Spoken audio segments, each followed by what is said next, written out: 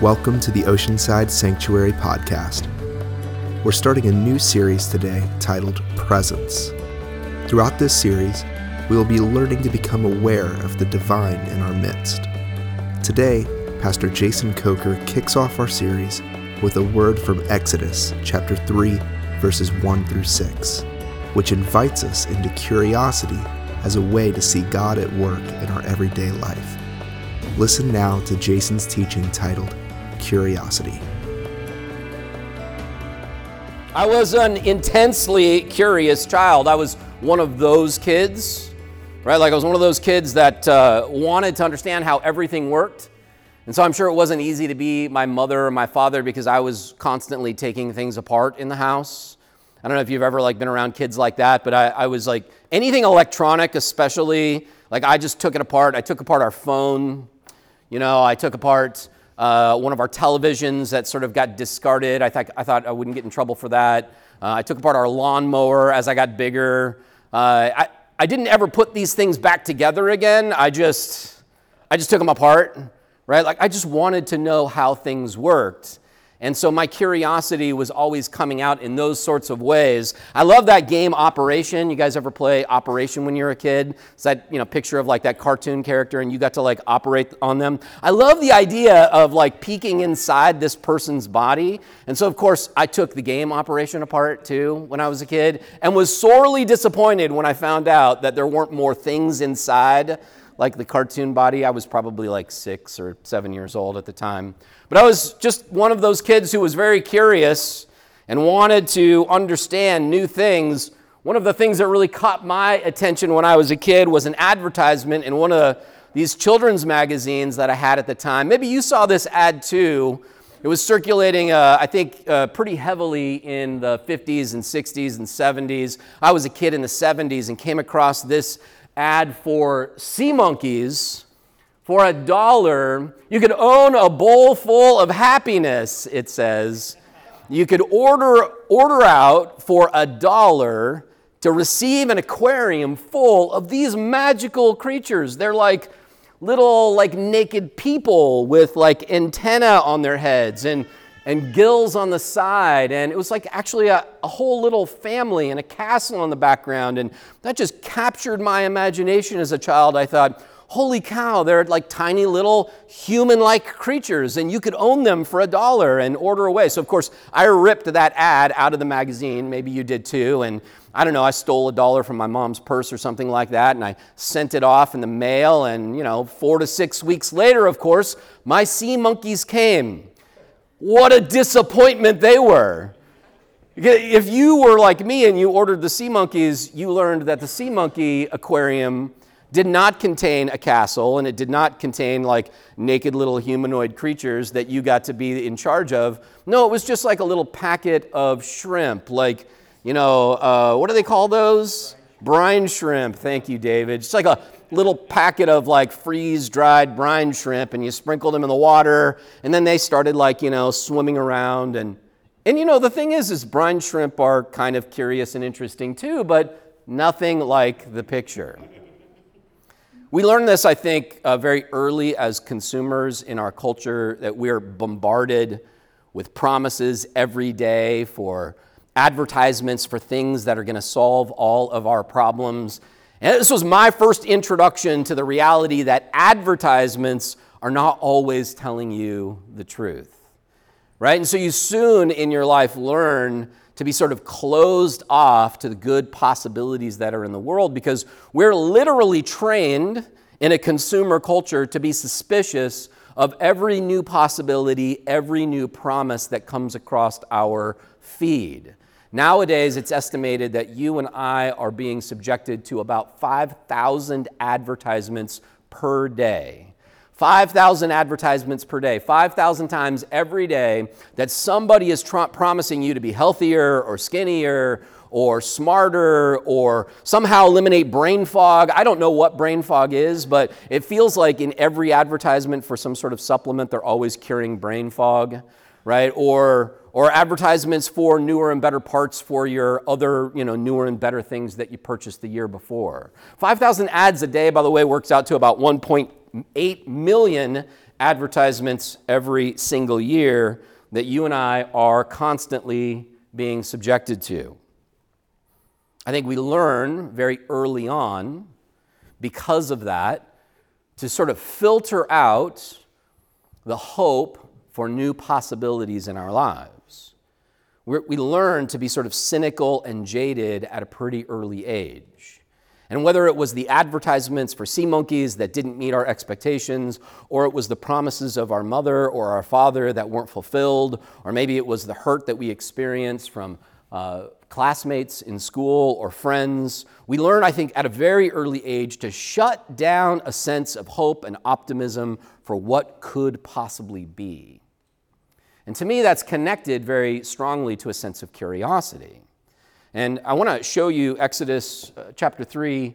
We're going to read through verses 1 through 6, which we already read today, but I want to read through it together again. I want to show you what I think is happening in this experience between Moses and the presence of God in this very famous passage about the burning bush. So Exodus chapter 3, verse 1 starts off this way. Moses was keeping the flock of his father-in-law Jethro, the priest of Midian, and he led his flock beyond the wilderness and came to Horah, the mountain of God. And there the angel of the Lord appeared to him in a flame of fire out of a bush.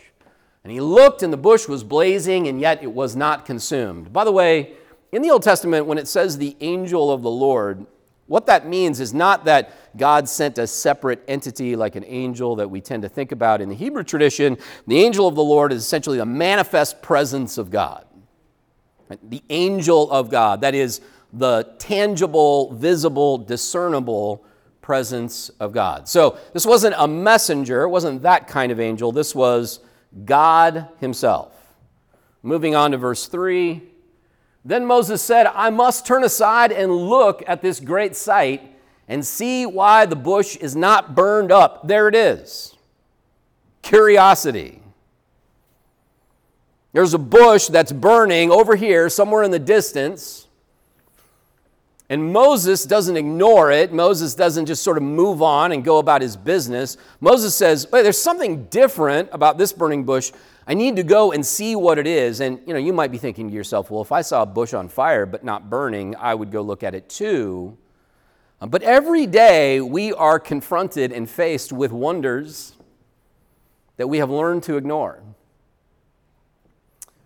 There's an old English writer, G.K. Chesterton, who talks a lot about the importance of fairy tales and fairy stories to our development spiritually.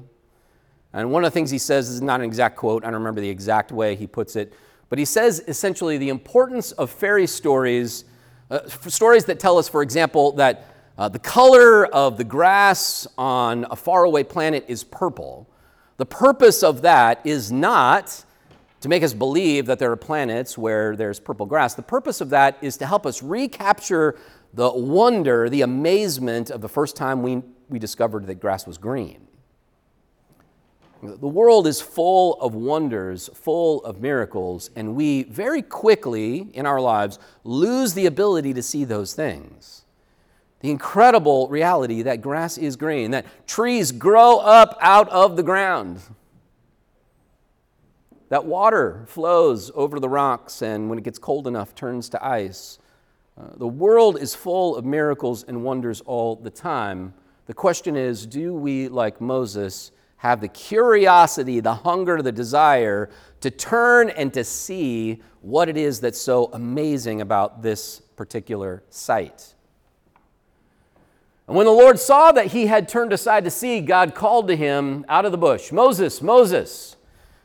And he said, here I am. And so God notices Moses' willingness to turn and to see that there's something different about this bush. And so therefore God calls out to him. So there's a bush that's burning. Moses' curiosity is piqued. He looks, he sees. As a result of looking and seeing, he hears the voice of God calling out to him. And God said, come no closer, remove the sandals from your feet, for the place on which you are standing is holy ground. That place, that area became holy and sacred because Moses was experiencing the presence of God. And he said, I am the God of your father, the God of Abraham, the God of Isaac, and the God of Jacob. And Moses hid his face, for he was afraid to look at God. I think we tend to read this passage and get fixated, like we often do with Scripture, on the miracle that's happening here. The miracle, of course, is this bush that's on fire but isn't being destroyed. And that is an amazing image, and I think an important image, but I think it's easy for us to miss Moses' part in this encounter. Moses encounters the presence of God because he has the curiosity to look and to see and to decide to stop and step away from what he's doing and figure out what in the world is going on here. That's how curiosity works. It drives us to discover something new. Amelia's here. I'm going to pick on her a little bit. She didn't know I was going to do this, so say a prayer for her.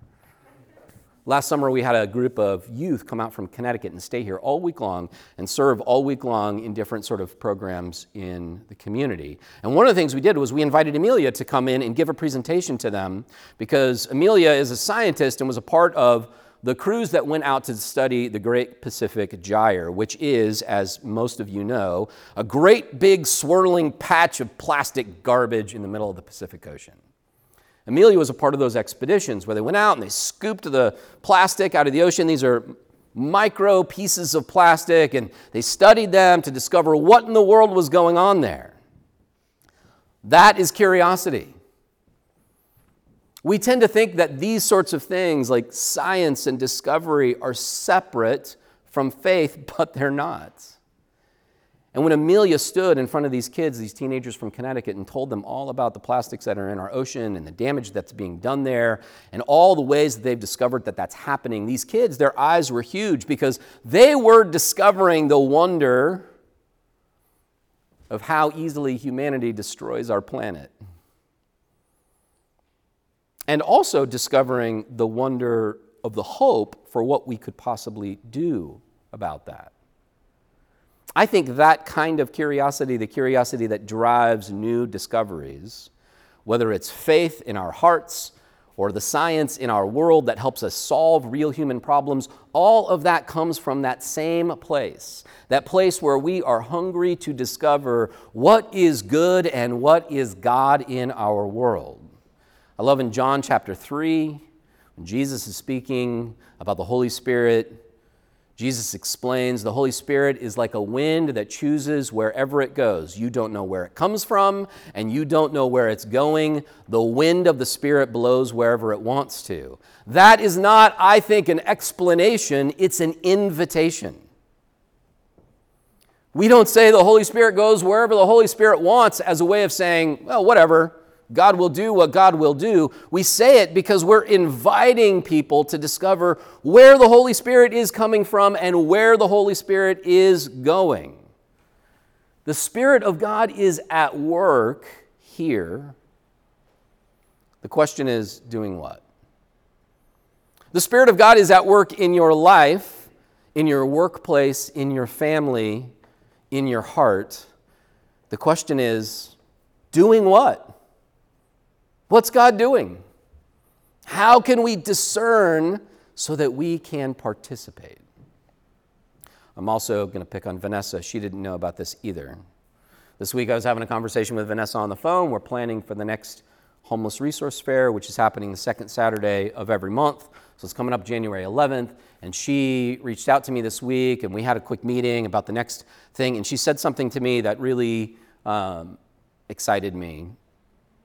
She said, I'm talking to all these people in the community, and all of these little pieces are coming together. And she said, this is exactly what she said, I don't know, Jason, I just feel like God is doing something. Have you ever felt like that? Have you ever looked at the landscape of your life and all the circumstances that were happening, and you began to pick out a little pattern, and something inside of you leaped and said, I think God might be doing something here. It's not something you can control, right? It's not something you can totally predict. It's not something that you can change. It's something that the Spirit of God is doing. Our job is just to recognize it and then partner with it.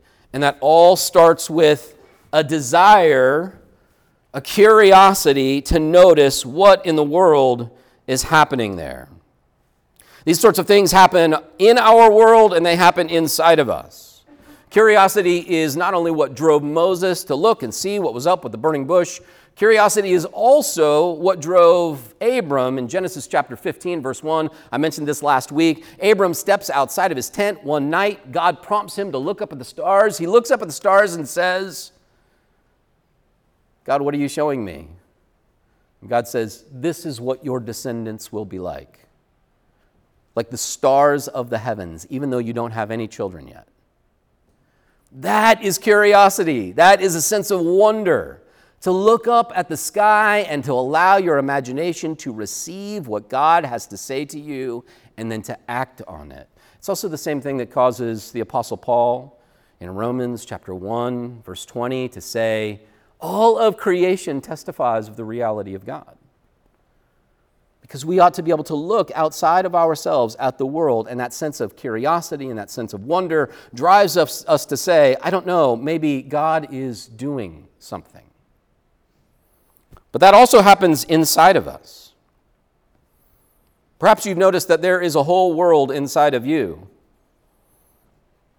A world that's full of your desires, a world that's full of your frustrations, your disappointments, your lust, your greed, your bitterness, your hurt, your anguish, your hopefulness, all of it. And within the midst of all of that constellation, that sort of chaos of feeling, God is at work there too.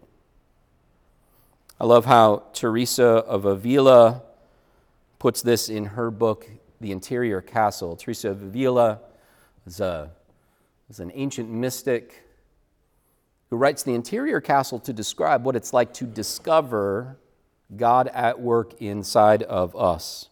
She writes this, for though we know quite well that God is present in all that we do, our nature is such that it makes us lose sight of the fact.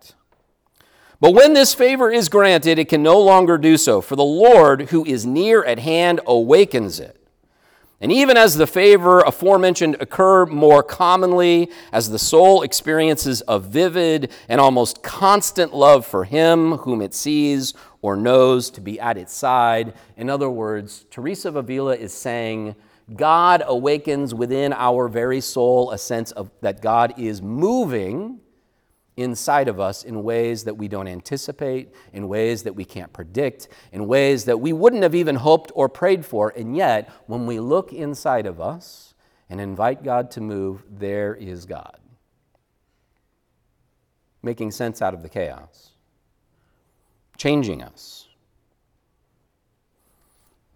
One more quote. Mary Carolyn Richards was an American poet in the middle part of the 20th century.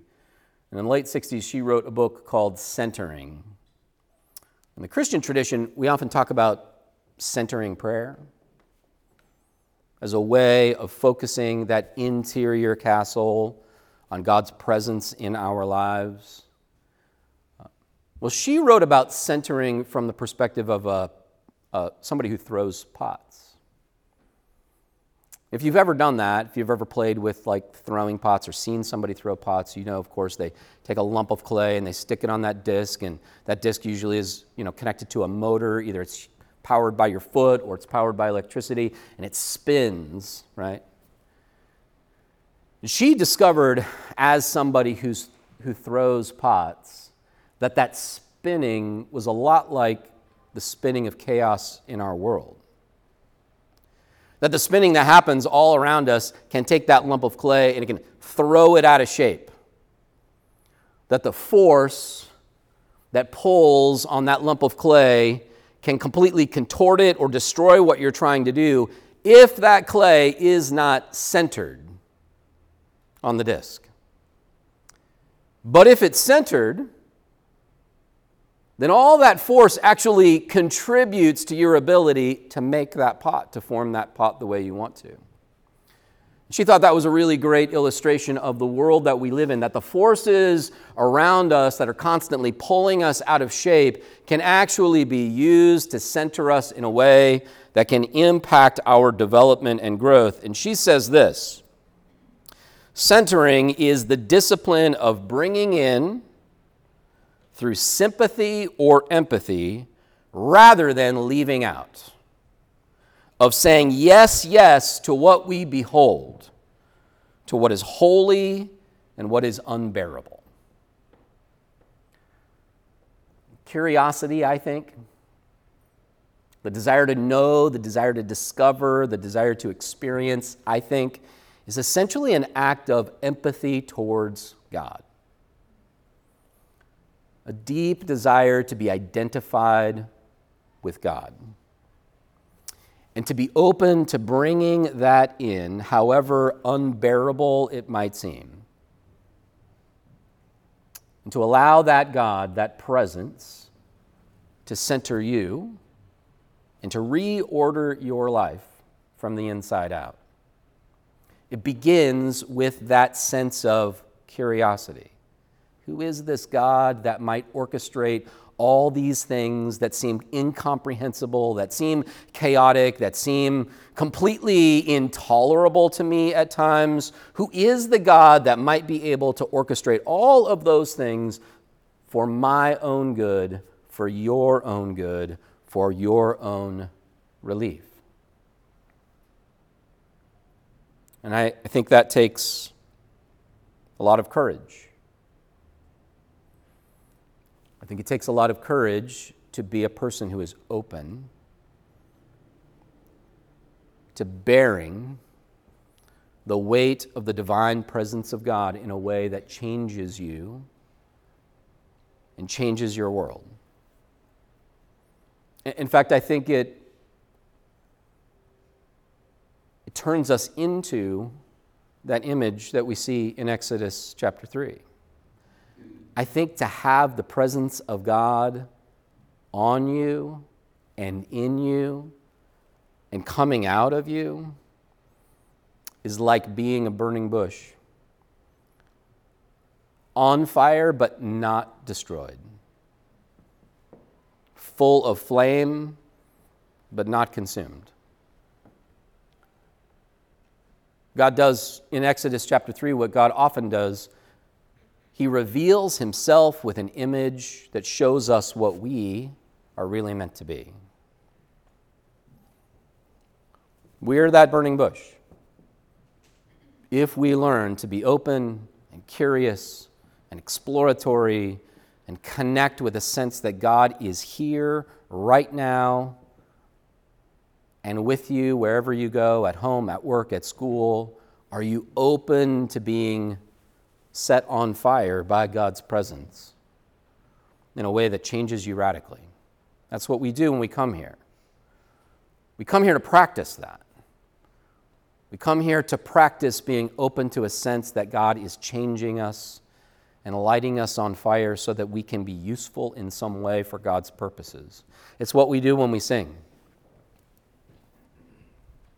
We sing words like hallelujah to praise God, to connect us closer to a sense of God's presence. We read passages like this out loud to connect us closer to a sense of God's presence. We take communion to connect us to a sense of who God is and what God did so that we could become that way. We greet each other, encourage each other, so that we can be transformed into that sort of burning bush. As we pray together today, would you just join me and pray for God to do that work in our midst? Father, we come before you this morning grateful for how you are transforming us. We ask, Lord, that as we set out over the next few weeks to study what it means to be in your presence and to recognize how you are working in our midst, I pray that you would give us the courage to be open-hearted, that you would give us the courage to be curious, that you would give us the courage to step out and experience what you're doing in new ways. Encourage us to participate in the new possibilities that you're bringing about in our world and in our lives? How is it that you're inviting us to join with what you're doing? How is it that you're reordering our desires, healing our wounds, and drawing us not just closer to you, but closer to each other? We ask that as we worship together here each and every Sunday, that you would shape us into the kind of people that you've created us to be. In Jesus' name, amen.